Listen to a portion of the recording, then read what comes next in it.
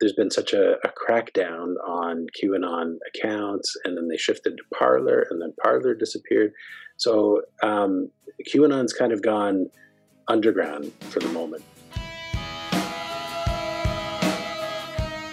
Welcome to Conversation on Tap, a podcast that seeks to promote intelligent dialogue in an age of echo chambers and self-segregation. Pull up a stool, pour a glass of tasty beer, and join us each week as we discuss all the topics that you were told not to discuss in polite company. My name is Jose. And I'm Joel.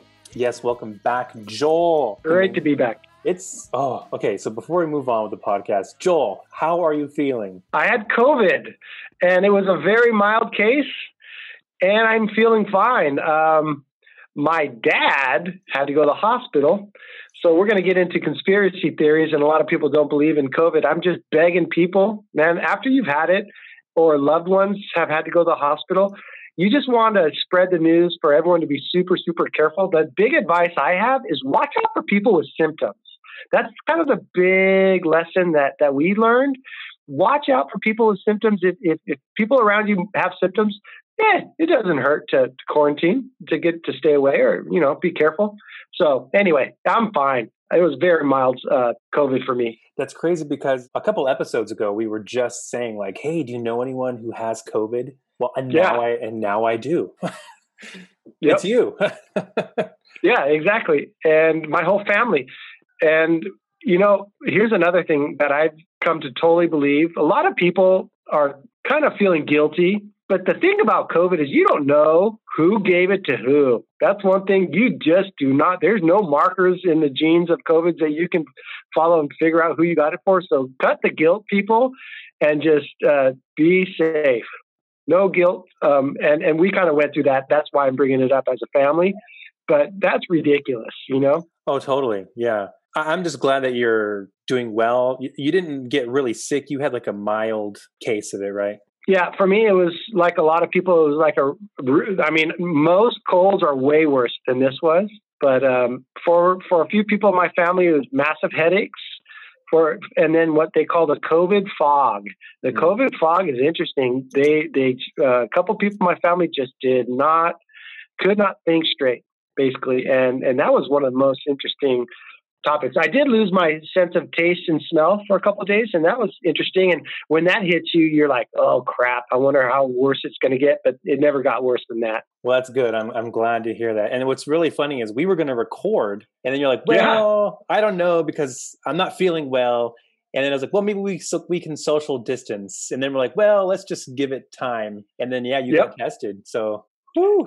Hey, and that will bring me to my third advice since I've gone through it, and I feel like I'm the master advice now on it, is that the 14 days, because I probably got it from somebody in my household who was already beyond the 14 days. So because we stopped quarantine after like 4 or 5 days of everyone being healthy. And so I'm not sure that is, of course, it's not 100%.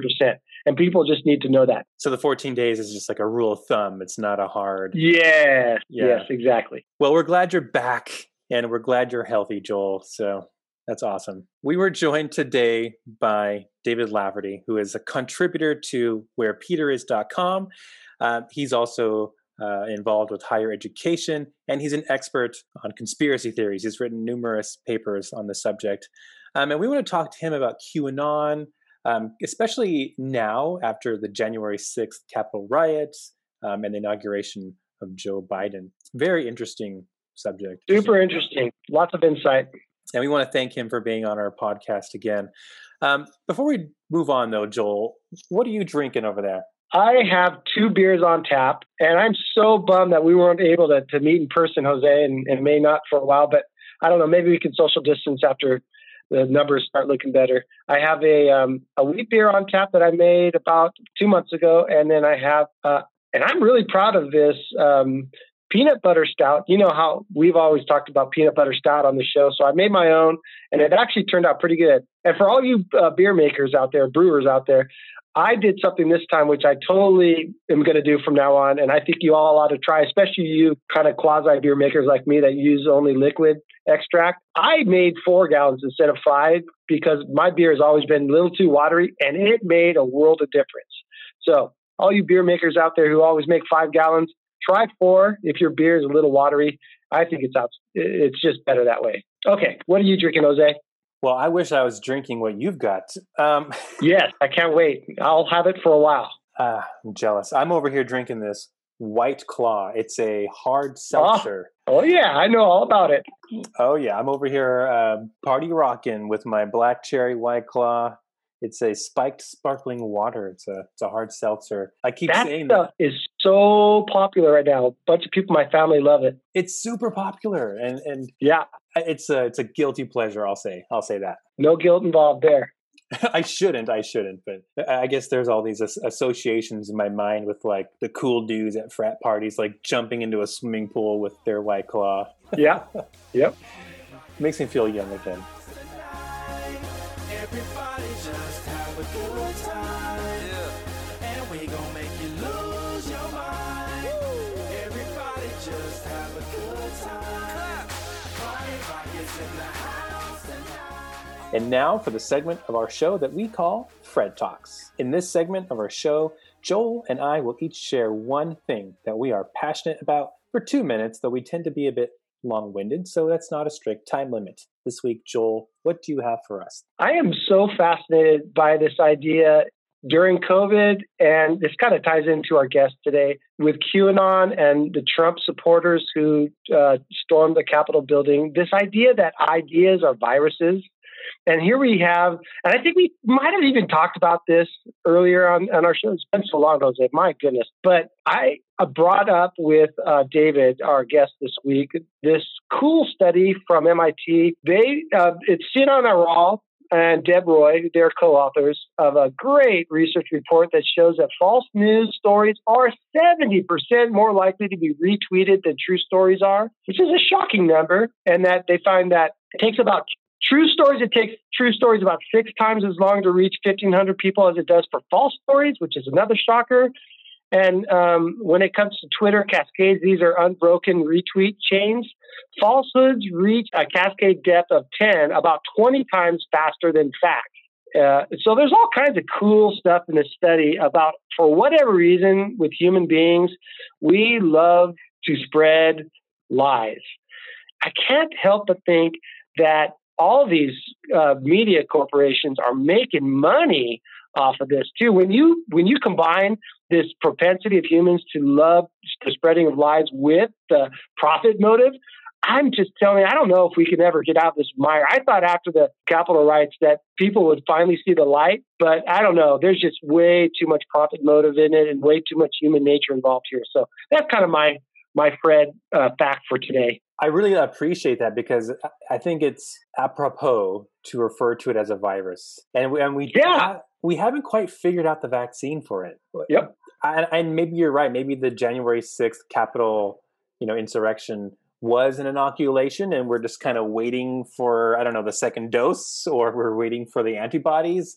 I don't know, but it might be like the vaccine that is only 50% effective, because there have been reports of thousands of people in each Republican Party for each state defecting. But I mean, look at all the support of this. What's that gal's name from Georgia? Marjorie Taylor Greene. Marjorie Taylor, they're supporting her, and they're ripping on Cheney. Now, I'm not a huge fan of Cheney, don't get me wrong, and especially of her dad. Yeah.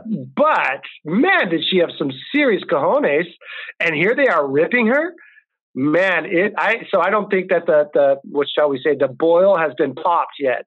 Unfortunately, it's really crazy. What do you got this week, Jose? I'm super, super curious, and I've missed our religious talk, so I hope that you got something religious related. I do, but it's not super long, because I feel like I've been so busy, I haven't had a chance to really dive in too deep on these issues. So this is a little pop culture-y, but nonetheless, it's food for thought, I guess. So for my Fred Talk this week, I wanted to share that Gwen Stefani, the queen of ska, right, the former lead singer for the band No Doubt, she finally received an annulment for her divorce. She'd been married to frontman Gavin Rossdale. I guess he was a singer for a band called Bush. Are you familiar with this?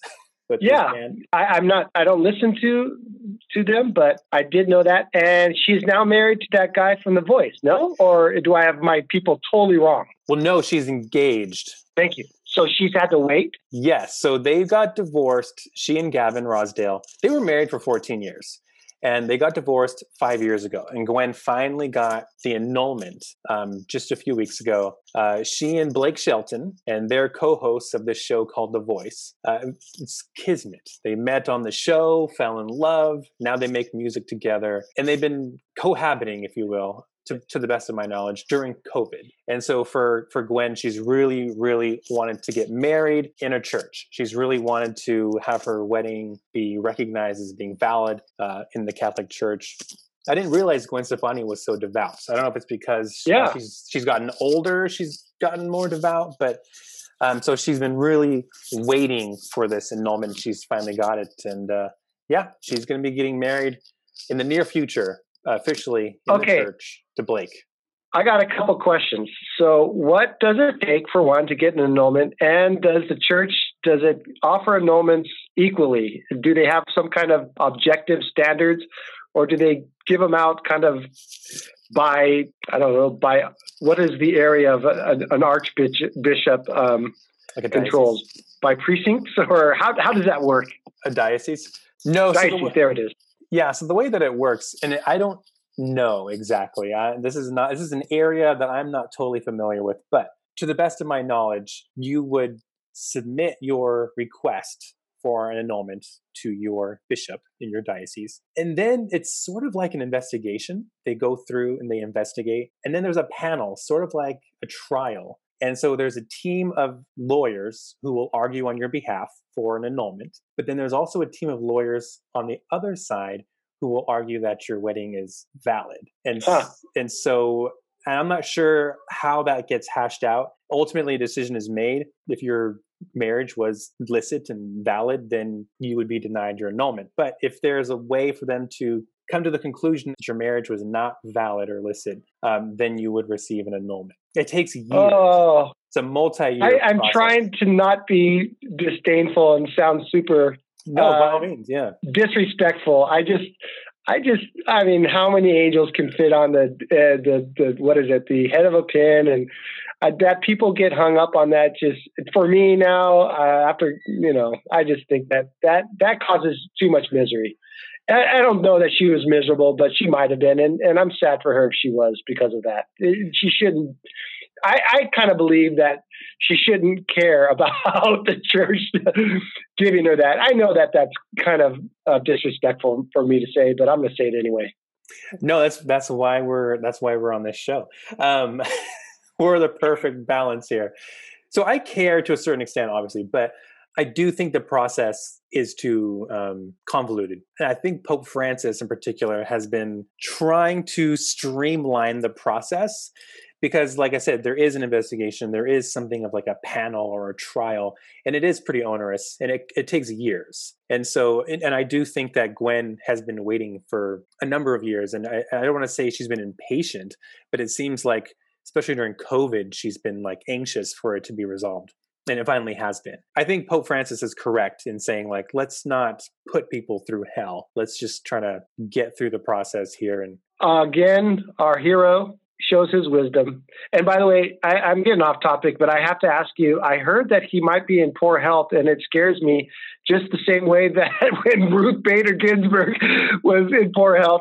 What do you know about that? And I'm really actually worried about who might come after him, because we both love him so much. Do you know anything about his health? He's actually in amazing health, especially considering COVID, and the man only has like 1.5 lungs, and he was I didn't know that. Oh yeah, when he was younger, one of his half of one of his lungs was removed. Despite all that, he's in really good health. But maybe I don't know where I heard this, but so I'm glad to hear that. Well, okay, so you did hear something correctly. Because of COVID, he hasn't been going to physical therapy as often. And so he has been suffering bouts of sciatica. Okay. So his sciatic nerve is acting up, and it's keeping him from being able to stand for long periods of time. He's in a lot of pain. Yeah. So he's had to cancel a few events, and he would have done them happily. But his doctor said, because of your sciatic nerve acting up, I am telling you basically on doctor's orders that you have to cancel. Okay. Yeah, you put me at ease. That's doesn't sound too serious. He's not at the death's door. So good. No. He's going to be around for a long time, I think. That man has more energy than I do. So that is great news. Love him. And I think he's making a difference in the world. Definitely.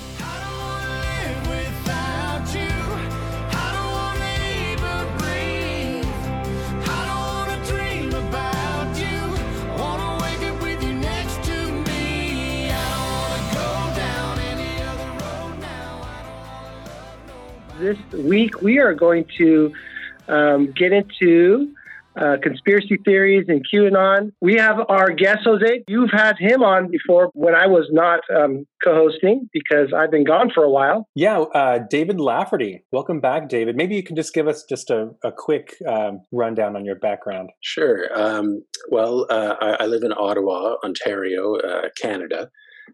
So I'm coming in here with a bit of a Canadian perspective on things. I'm a former academic, I guess you could say.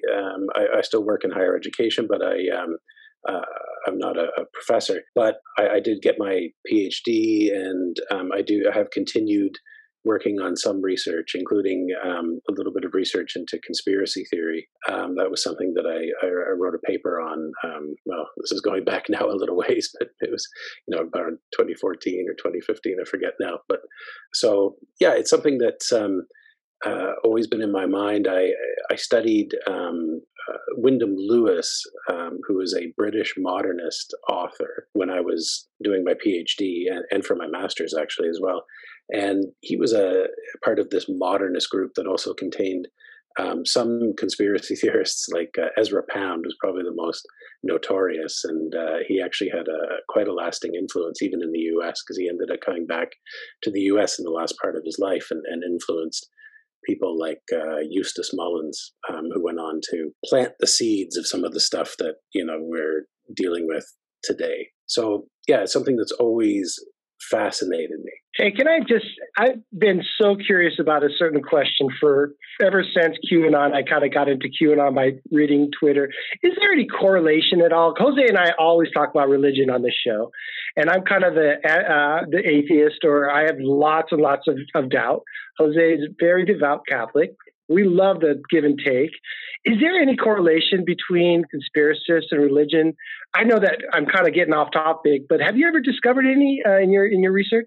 Yes, I think there is a correspondence, but I wouldn't say it's necessary for conspiracy theory. I mean, if you look back at the 1930s, you get Nazi conspiracy theory, which is very convoluted and intense about the Jewish conspiracy. And that was largely unconnected to religious ideas. So it was based on a sort of scientific racialism and that kind of thing. So it's true that that Nazism had connections to some aspects of religion, whether it's pagan religion or Christian religion. They kind of incorporated elements, but I think at heart it wasn't deeply connected to religion. Same with actually, you get conspiracy theory showing up in the Soviet Union in the 1950s or so, around the time of the final Stalin era. Especially when Stalin came to the conclusion that there were doctors who were out to sabotage the health of leading party members, and it became known as the Doctor's Plot. So and it launched a whole kind of like persecution, and it took on a kind of anti-Semitic tone after a while because many of these doctors who were accused were Jewish, and it became this sort of like just a paranoid nightmare that Russia the Soviet Union plunged into until the death of Stalin. So yeah, I think conspiracy theory can flourish in almost any situation. It doesn't need religion, but I think religion can be incredible fuel for conspiracy theory and can just kind of launch it into the stratosphere. Yeah, I just see so many connections between eschatology and like, QAnon will always say, oh, that date was wrong because of this and that. And it's the exact same thing with all these death cults. So I just was always kind of curious about that question. I'm getting a little off track, but thank you for your response. That's what I figured. No, that's okay. I mean, I'm fascinated by that too. And actually, one of the QAnon scholars out there, Marc-André Argentino, he's I totally love his his Twitter account, and I'm really digging that you brought his name up. Yeah, he's a student, he's a PhD student doing just incredible work, and I think his degree is actually that he's working on is sort of a fusion of maybe computer science mixed with the study of religion somehow. So, studying how something like QAnon, which is, you could categorize it as sort of like a new religion, is proliferating over the internet is just like the perfect thing to study. So yeah, I've been following his work. I think with QAnon especially, though, there's a lot of connection to religion. I mean, I'm definitely not the first person to say this, but it's connected to the Great Awakenings of American history. The idea of the Great Awakening is part of QAnon, this idea that the whole world is waking up to what's really going on behind the scenes with the child murdering cabal that runs everything, right? So and it's very similar to in American history how you had these, I guess you call them evangelical Great Awakenings, and in some cases predictions of apocalyptic events that didn't come true, right? So it's very much tied up with that aspect of American history. From my angle, I've been looking at how Catholics and Catholic thinking has been caught up in it, and it's less direct than with the evangelical groups that have ended up moving into QAnon territory, but it's there for sure. I'm so glad that Joel brought that question up, because one of the things I wanted to talk to you about was the issue of satanic cults. Because when you were on last time, you referenced that that's something that you had written about and you had studied. And so I kind of wanted to, before we dive into the whole QAnon topic, touch on the satanic cult conspiracy theories, the satanic panic of the 80s and 90s, because there's kind of a religious component to that conspiracy theory. You have all these white evangelical Christian middle class Americans who are freaking out about, satanic cults. Maybe you can elaborate more on that. Well, it's interesting because I think the satanic panic is an example of it is a conspiracy theory was involved in it, but I would say it's actually more of an example of what's known as moral panic. So this is when a certain segment of society becomes convinced that their values, their everything that they hold sacred is sort of under attack by nefarious outside forces, right? So it's got this very defensive aspect to it. Conspiracy theory can play into that, absolutely, and it did during the satanic panic, but it's less of a sort of complex paranoia and more of a immediate psychosis, right? Like where you're worried about sort of like the immediate presence of threats that are out to get you.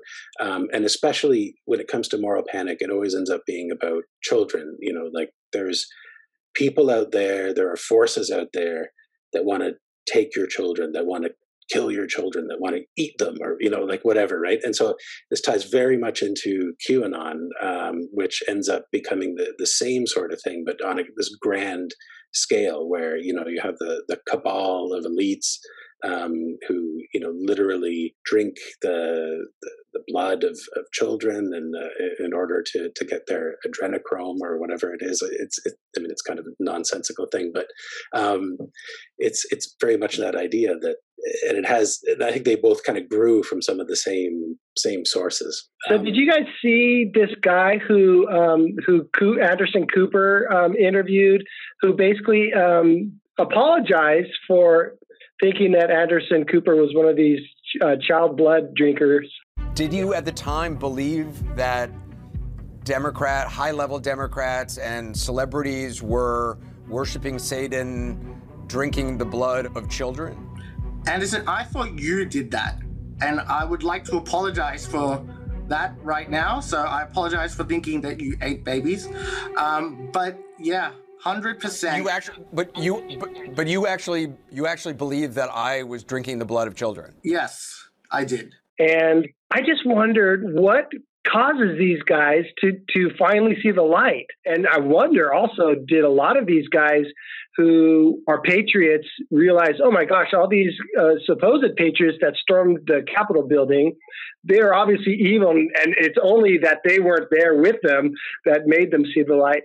I'm just wondering what causes these guys to finally turn to the truth. Is there anything that we can do as a society to help these people out? Yeah, that's a really timely question, I think, because you've got a lot of people now who've gone all in on this kind of stuff, and it's going to cause a lot of potential, psychological damage to families, that sort of thing, unless we can figure out a way to sort of deprogram some of these people.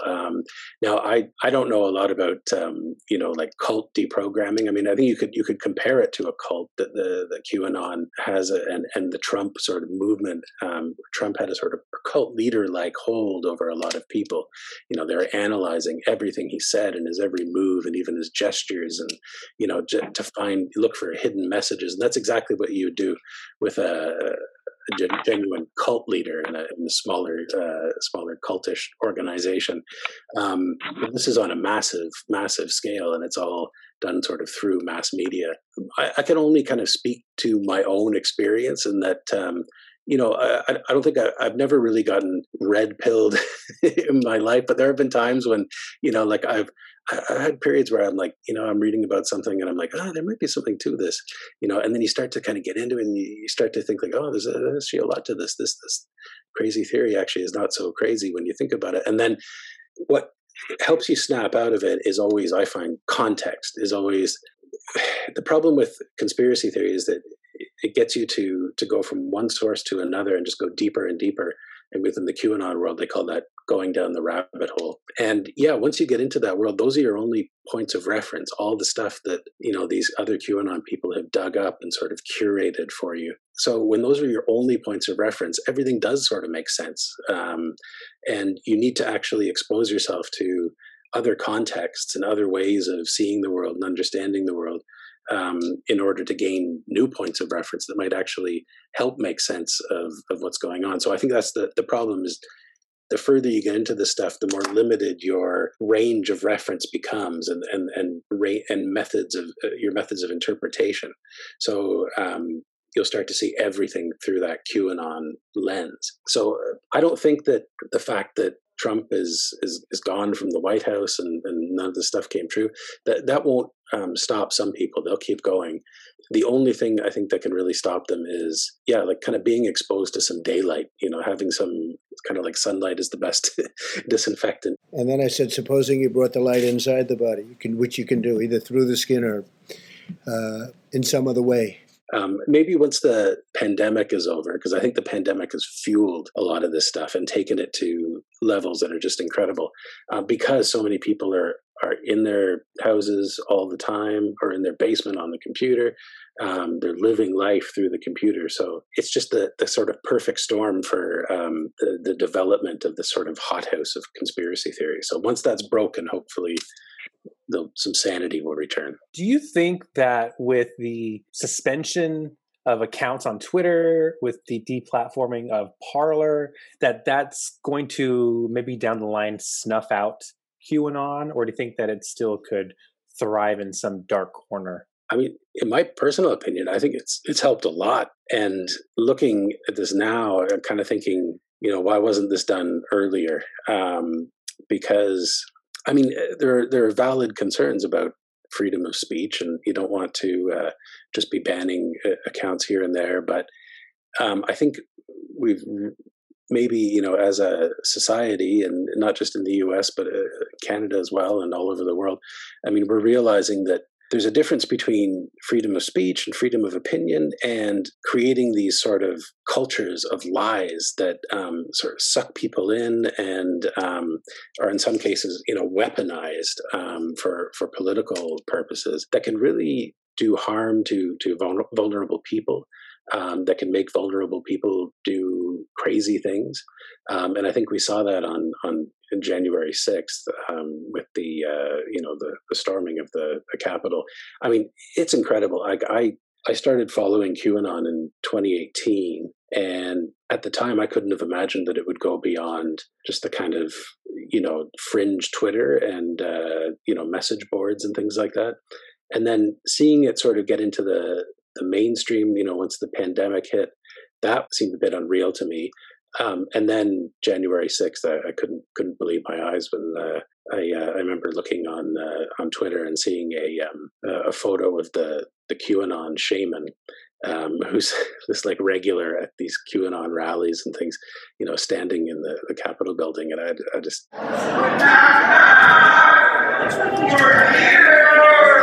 Yeah, so it's unlike anything I've seen before. Yeah, I have to admit that I was so naive about what you just talked about. I am such a huge libertarian, and even though they're private companies, I totally would. I don't know. I would have before the Capitol riots been really aghast at them shutting these people down, but I have totally come around, and thank goodness.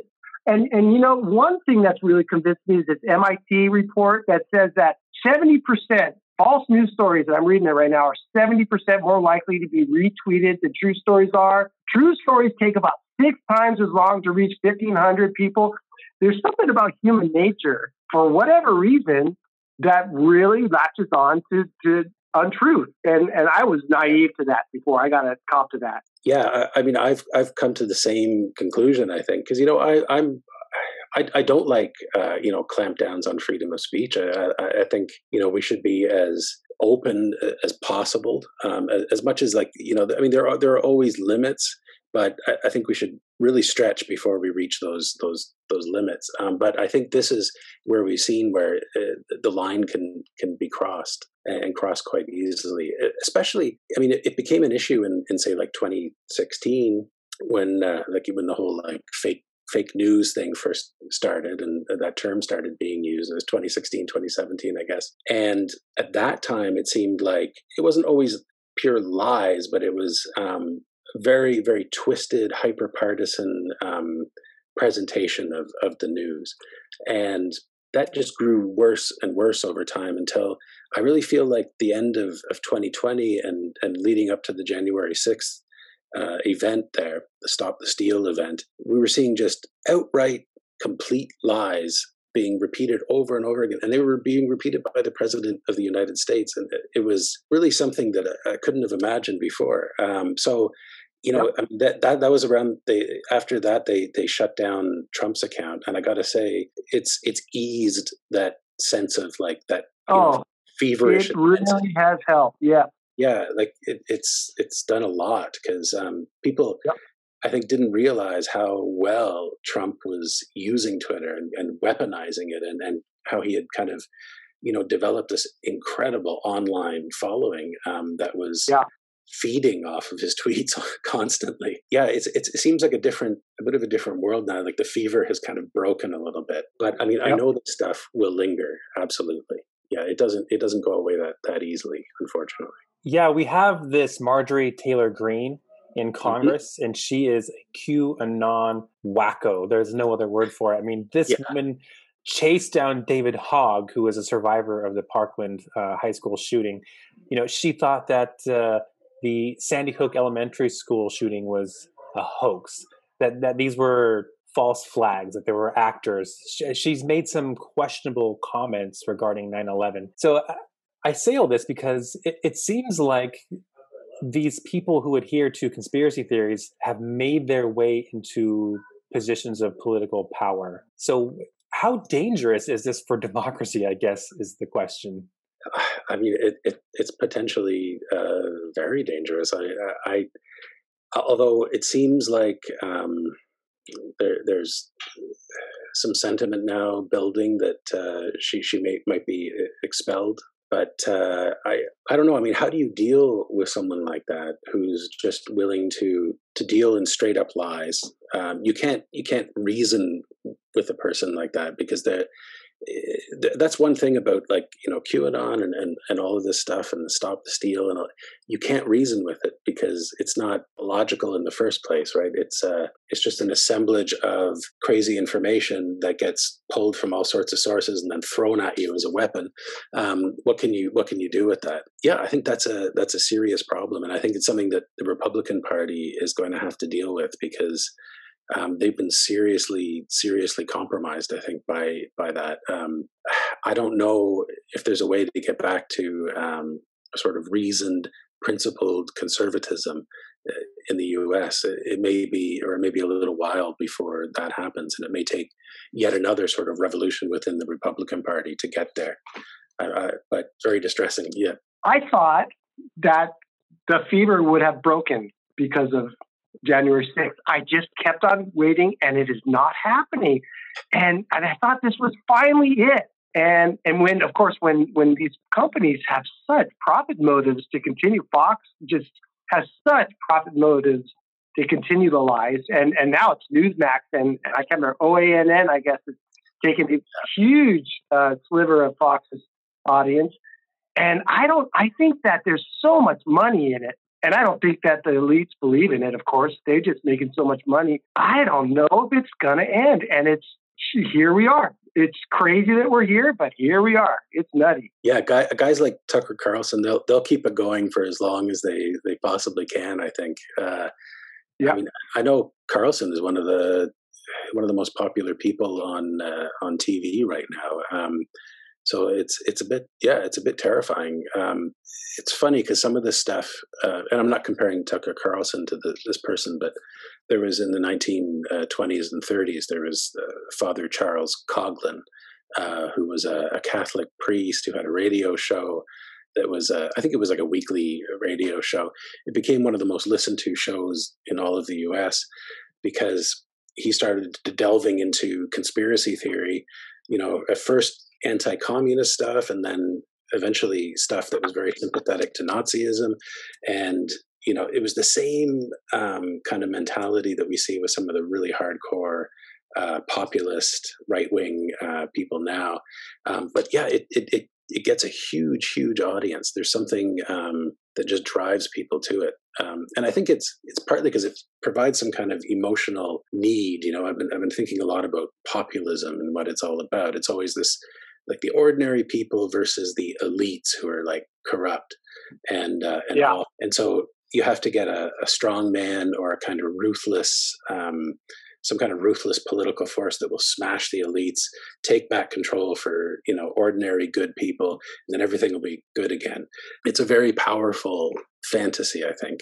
And yeah, I mean, we saw it with QAnon in the most extreme form, where the elites are literally, child eaters, and, they're satanic, and they're,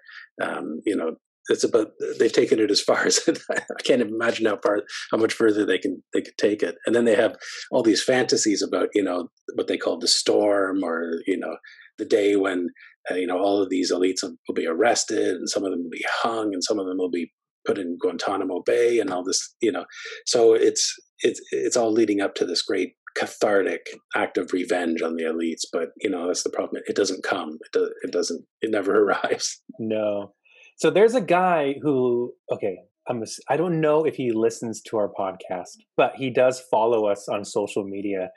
And I've been curious enough to go check out his social media. I won't say his name, but I was astonished. He posts videos on his Instagram. And the day before the election, he was going, they're going to go up on the stage and they're going to arrest Biden. They're going to arrest Nancy Pelosi. And, and then he was, I think the next day or that night, he did another video where I just got word that they arrested the Pope and they arrested Nancy Pelosi. And then after the inauguration, he did another video where he was like, okay, guys, I got got. They didn't arrest the Pope. They didn't arrest Nancy Pelosi. But what the heck, man? He was right there on the stage. They could have walked up those stairs and arrested him. And then the next video, he's like, all right, guys, I got the straight story this time. You got to look into this. The United States is a corporation, and Trump's going to bring back, our republic, and he's going to be inaugurated as our 19th president. Have you heard any of this insanity? Yes, I've heard some of this stuff about the United States as a corporation. Yeah, I mean, they're really getting desperate now. And I know that this is going on. It seems that there are some QAnon people who have soured on it and are kind of moving back to reality, maybe ever so slowly.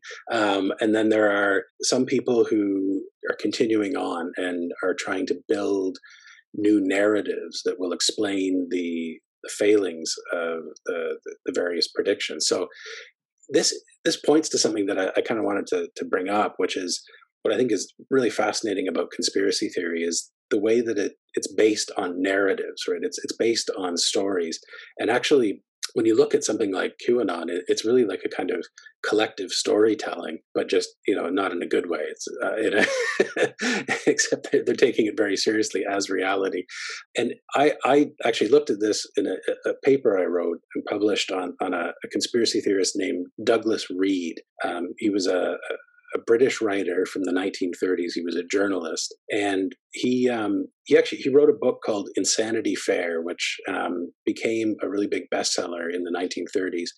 And it was about Nazi Germany, and he was a bit ahead of his time. And this was a time in Britain when people were kind of hoping for some kind of appeasement of Germany and some kind of negotiated peace, and they didn't want war.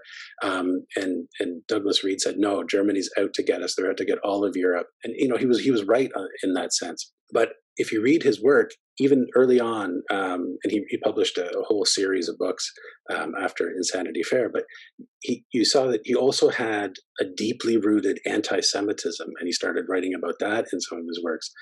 And then these two things started coming into conflict. So he was, incredibly anti-Nazi and thought that the Nazis were out to get everyone. He was also incredibly anti-Semitic and thought that Jews were out to get everyone. Eventually, these things collided, and there was a synthesis occurred, and he decided that, actually, the case is that Hitler is actually a puppet of, the Jewish elites, and he's actually, working on their behalf. And that led him to say that, all the persecution of the Jews is actually, most of it's like fake. It's just overblown. So he was kind of like one of the first Holocaust deniers, all because he refused to question these two conflicting beliefs. And then eventually they merged into this crazy synthesis, which he stuck to the rest of his life, and got even deeper into. And he came up with a whole grand conspiracy of the world, in which Hitler was a puppet of the Jews. So it shows how. And this guy was I really liked his first book, Insanity Fair. He's actually like a smart guy and observant, but even a really smart guy like that, when you have these two conflicting impulses or narratives, you can get led into crazy land very quickly if you refuse to question them. I think you touched on something that's really interesting, because I don't know about you, Jose, but it's the really intelligent students in our classes, or maybe just my class, who are the ones who are actually more likely to bring up and maybe even believe, because we talk once in a while about kids' beliefs in different things. And man, I always am struck by the fact that it's my smart students who believe in a lot of the crazies. Jose, what do you find about that? Oh, totally, 100%. I'll have students tell me, Mr. Rodriguez, the Illuminati is completely real. And they'll go through like, well, in the Beyonce video, there's this eyeball. But then if you look at this Drake video, there's this. And then and they go through all these things they've seen on YouTube, and they connect all these dots that were not there. And you're totally right. They use their genius to create these false narratives of conspiracy theories. I wonder if it's an indictment of the education that we're not. I mean, there's certainly enough awesome stuff in the world for them to blow their minds, right? But are we not giving it to them, or what's the deal? Because, the bright minds are the ones that are always searching for, knowledge and going down those rabbit holes. So that's a really interesting point. If this guy was so smart, I find that's very, very likely.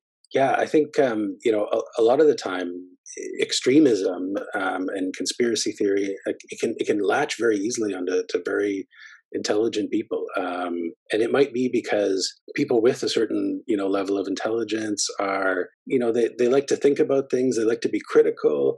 They like to look behind the scenes at what's really going on. Yeah. Right? And there's some validity to that, right? Like, I mean, critical thinking is a good thing. I think it's a great thing, actually.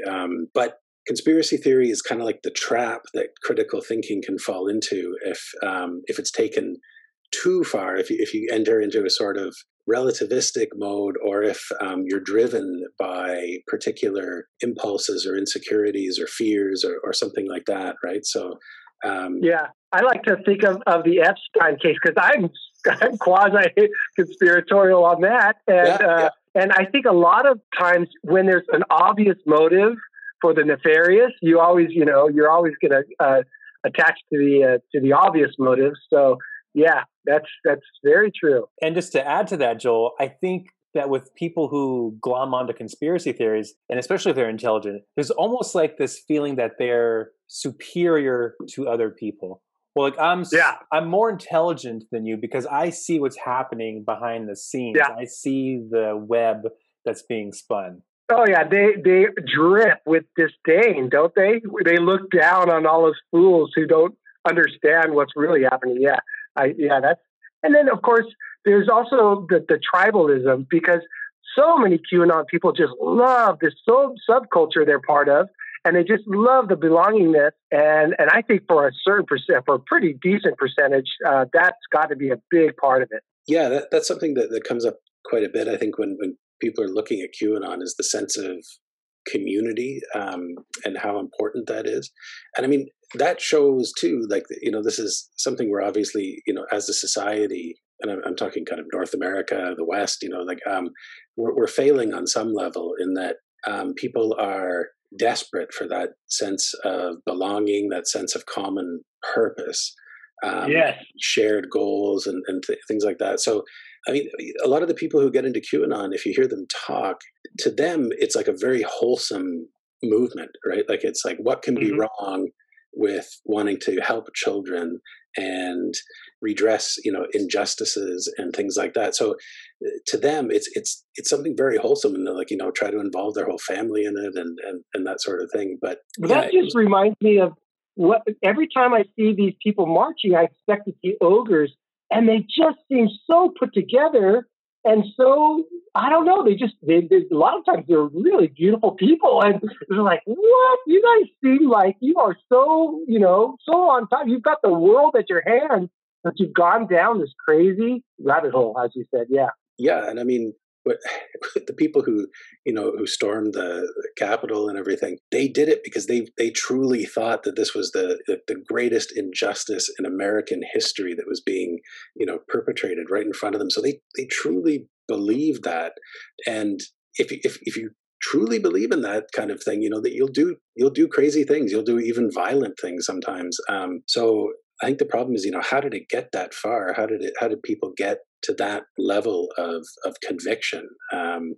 And how do we stop that from happening and channel these into something more productive? I mean, if people had taken all the energy they put into QAnon and put it towards, like helping during the pandemic and, making sure that people are safe and secure and have food and all the, like those kind of things. I mean, that could have done some real good, but, instead it was channeled into this crazy conspiracy theory. I mean, I know this has come up a lot with organizations that are actually legitimate organizations to protect children. So organizations that deal with human trafficking or deal with missing children and things like that. They have spoken out against QAnon because they say this completely hampers legitimate efforts to save children. Like, again, these are genuine concerns. I mean, we should be concerned about the exploitation of children, about things like human trafficking. And just like, we should be concerned about the whole Epstein scandal, right? Because I think what happened there is really disturbing and shows that, there may be some like really awful immorality sort of behind the scenes in our world. But you got to be very, very careful to see it as it is and not sort of let it exponentially blow out of proportion until, I think like something like it starts with something like the Epstein scandal and then grows until it involves, everyone in Hollywood, everyone in government, everyone, So, there are sometimes people like that. It's true, but I don't think it's anywhere near as widespread as they like to imagine. and I've heard it pointed out before too, that the QAnon people will point to the number of children that are missing every year, and they'll say like, well, and it's a lot. Like I forget what the exact number is, but every year in the United States, a certain number of children go missing. And they see those numbers and they think, well, how can this be happening? Where are all these children? Like, we got to save them. They don't realize, they don't actually look behind the statistics and see like, well, actually the vast majority of these are runaways. These are children who have gone missing because one parent, takes them without permission and, that sort of thing. So that's the ordinary world of protecting children, is finding runaways, finding kids who have been sort of abducted by their parents or step-parents. And it's not the sort of, a nefarious cabal taking your children out of their kindergarten or something like that. That's, those things can happen. It does, but it's very, very, very rare. And that ties back to the moral panic thing that, what you saw with the satanic panic. A lot of it emerged out of concerns about, somewhat legitimate concerns about child abuse, right? So this was in the early 80s. This is a time period where you had a lot more women entering the workforce. So you had a lot more kids being put in daycares. So you end up with a lot of parents being sort of worried about this. There are, of course, sometimes there are these, cases of child abuse or molestation that occur in daycares.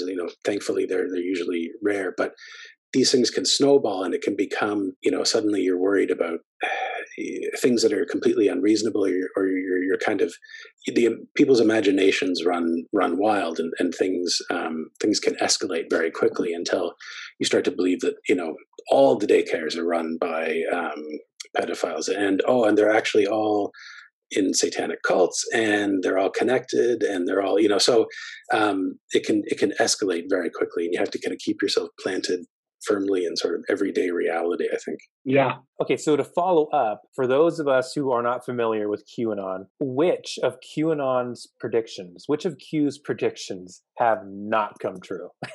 Oh, it's an exhaustive list, but what are the main ones?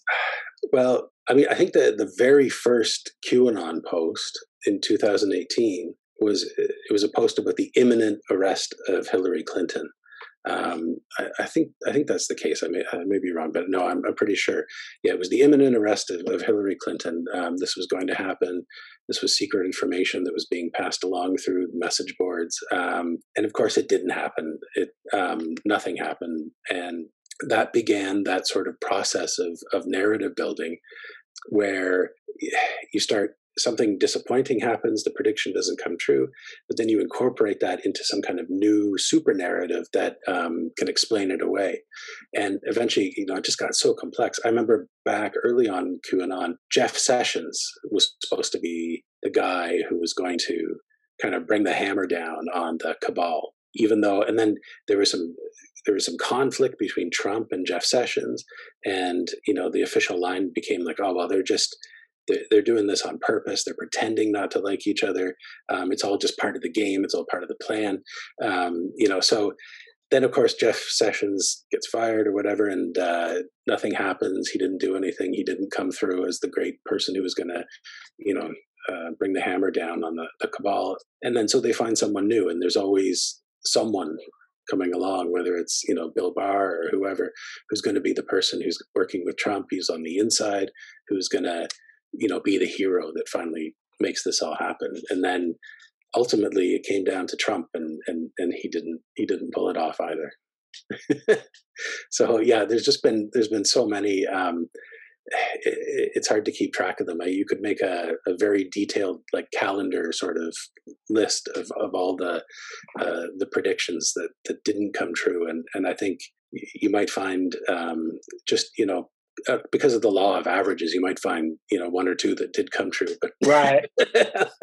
Hey, David, are there any predictions that they made about COVID? I mean, we even had Ted Cruz say before the election that you watched the day that Biden or Trump gets elected, the pandemic will end. And it is shocking.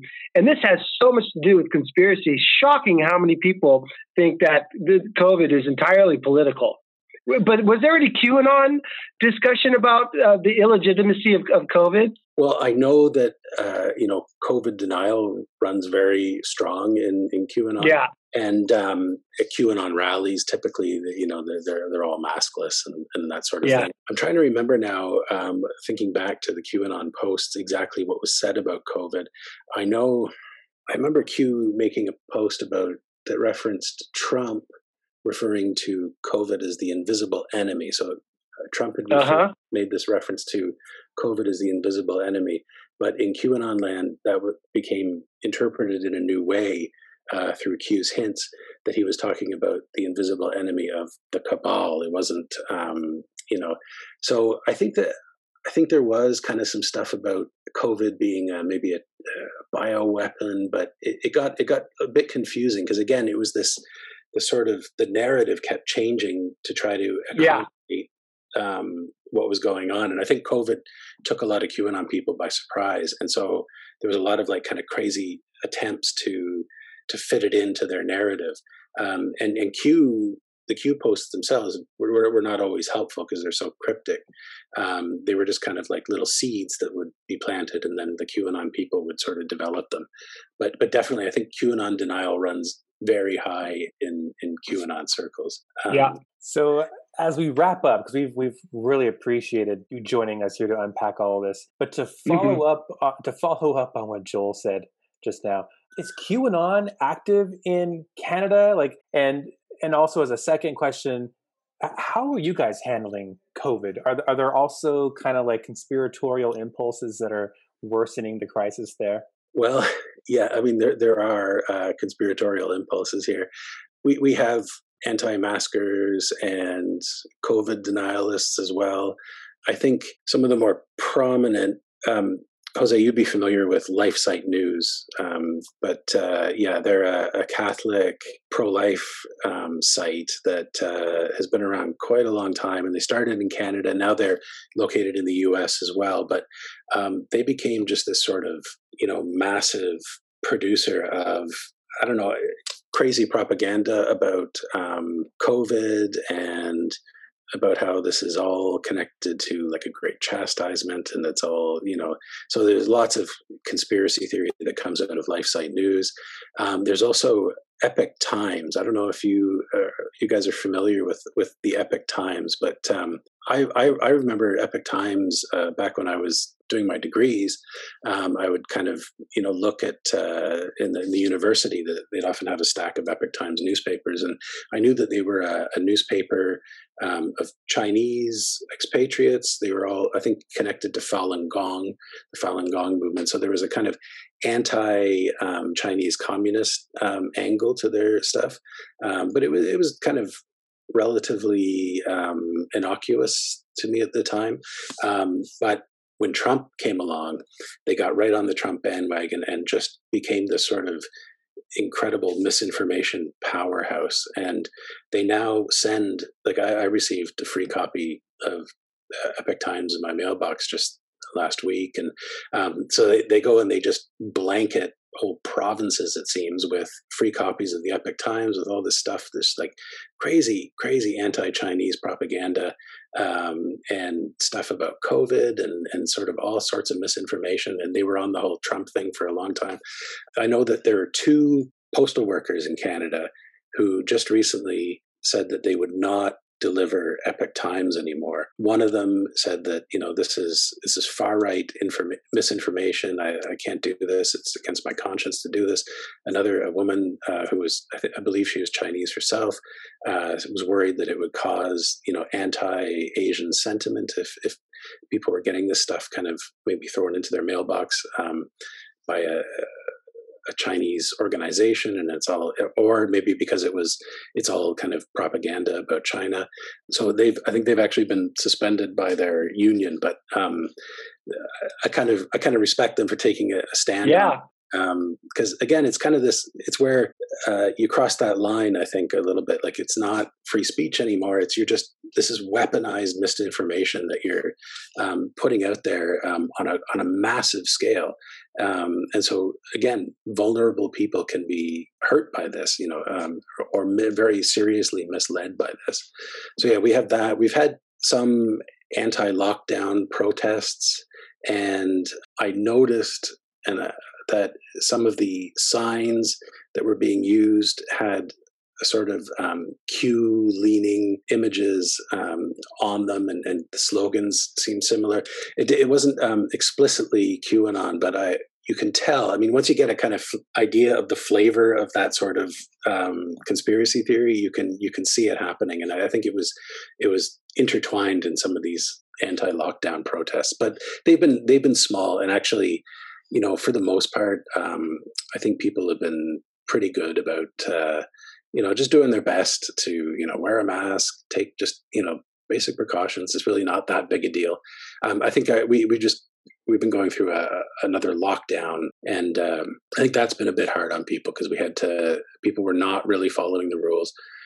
So we had a big rise in the number of cases, and I think it's getting to be a bit hard on everyone's mental health. Even people who fully support any of the all the lockdowns. I find it a bit hard. I'm kind of getting tired of it now.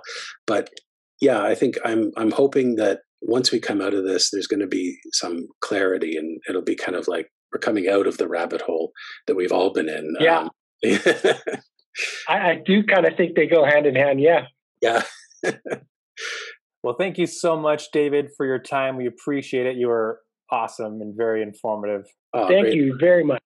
I appreciated you guys having me on. And I know we kind of just touched on a whole bunch of things that we could have gone into much further. But, if you ever want to talk again, and we can delve more into satanic panic or anything, or QAnon, or other conspiracy theory, I'm always happy to do that. It's a cool, interesting, but really sad subject. Yeah, it is. It is.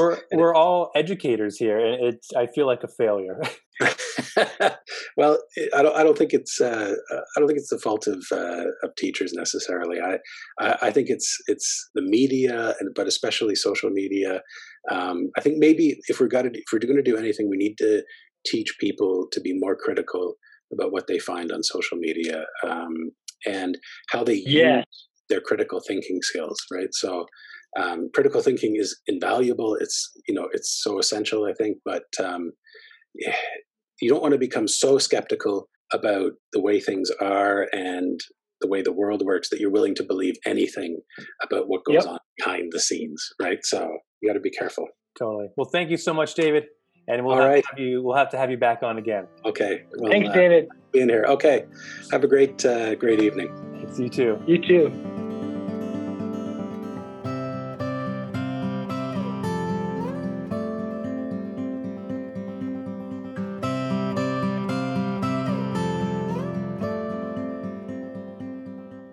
So this is the part of the show where Jose and I like to talk about what we've been watching and what we've been listening to.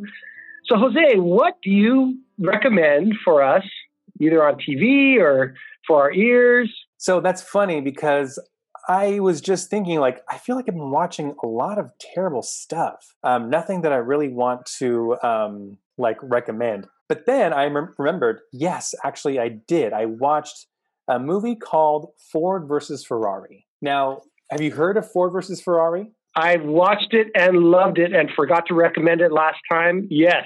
Okay, good. Okay. Loved it. I don't know squat about cars. And my wife was like, we're going to take away your man card because you don't know anything about cars.